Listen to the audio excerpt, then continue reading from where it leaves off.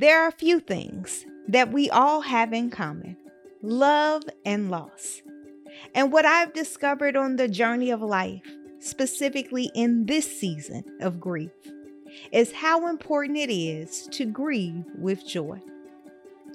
Let's chat about a couple of things that I've learned so far.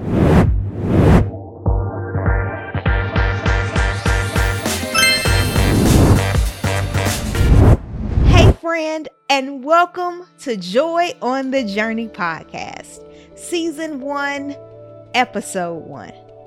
And I'm so glad that you're here.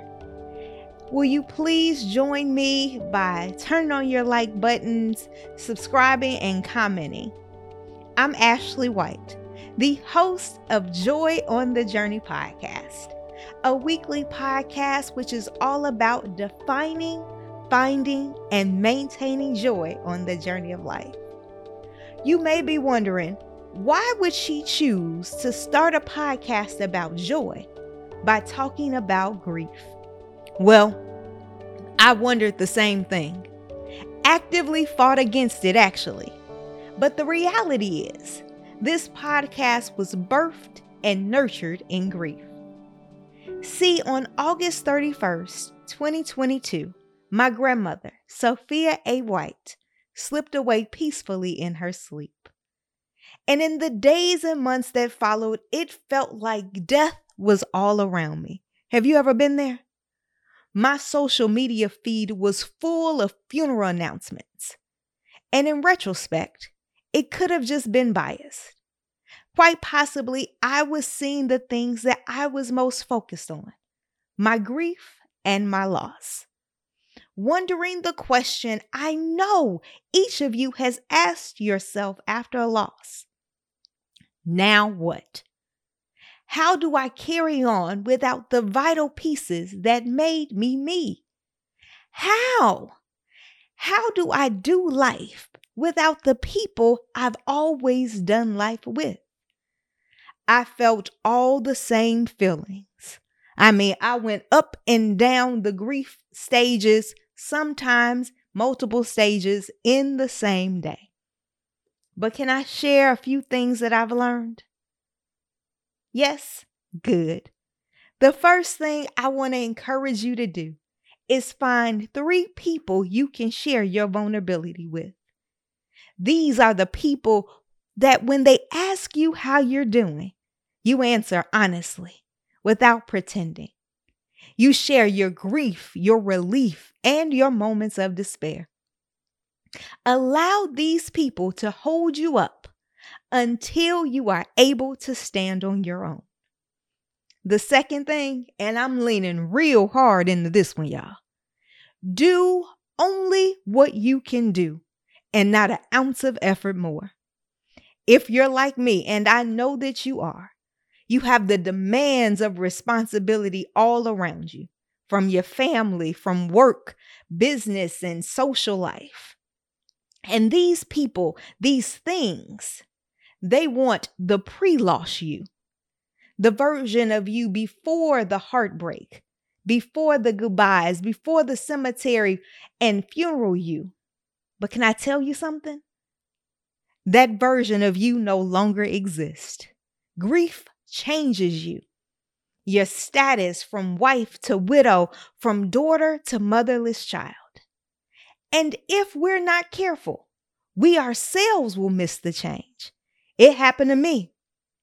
I tried real hard to bounce back into work and serving at church, moving forward, but the reality was I hadn't accepted the loss. The impact hadn't become my reality. I was just moving on autopilot. And then it happened. I got a call that the death certificates were ready. Y'all, I was minding my business on a random Wednesday in Kava, this salad place by my house, when bam, the facade I had created crumbled, and crumbled in public. I had been living, not really, just existing. And in that moment, I had to make a decision. How was I going to grieve my grandmother? Who was this post-loss Ashley going to be?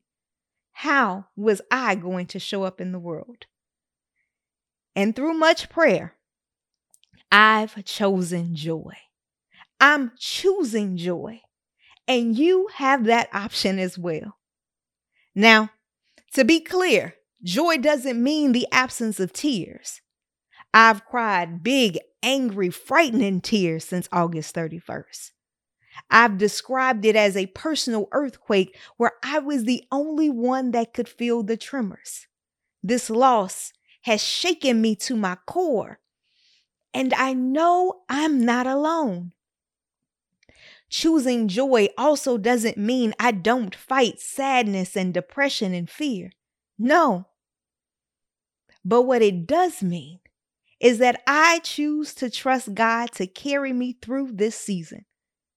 I choose to trust Him to lift my head and wipe away my tears and grant me peace and comfort. I've chosen a life that honors God and my grandparents. To work hard every day that this post-loss version of me is more compassionate and caring to others. To show up for my friends during their seasons of grief because I know what it feels like to be in their shoes. I have chosen to share a unique hope that life, a joyful life, exists after loss and during grief. Today, the release of my first episode, my family and I celebrate my grandmother's first heavenly birthday. And I would love if you would stick with me for a little bit so I can tell you a little bit more about her. But in the time that I have remaining, I want to share what it was like to have her as my grandmother. Because despite all of her titles, to my mother and I, she was love. As a grandmother, it was her hand I always reached up to hold. As a granddaughter, it was her face I always searched for in the crowd. Because you have to understand, my grandmother never missed anything of mine. In high school, I briefly attempted to play the trombone in the freshman band. Side note, I was horrible, but that's not what we're talking about today. At the end of the year recital, I begged my grandparents not to make the trip from Gary to Chicago. I insisted, it's not a big deal. Please don't come. Well, when that didn't work, I tried appeasing to her keen business sense. Grandma, to make it to Chicago in time, you'd have to close the shop early and you might lose business. Her response, Ashley, I have an employee for that. I'll be there. And there she was, in the middle of a crowded high school auditorium, waiting for her only granddaughter to play her trombone. At the end, we found each other. She gave me a rose and a big hug and said, Ashley, I love you and I'm proud of you. One of the last times I searched for her in a crowded space was in September of 2019, when I was ordained as a deacon of Wheeler Avenue Baptist Church. At the end of the lengthy program, we found each other. She gave me a big hug and whispered in my ear, Ashley, I love you, and your grandfather would be so proud.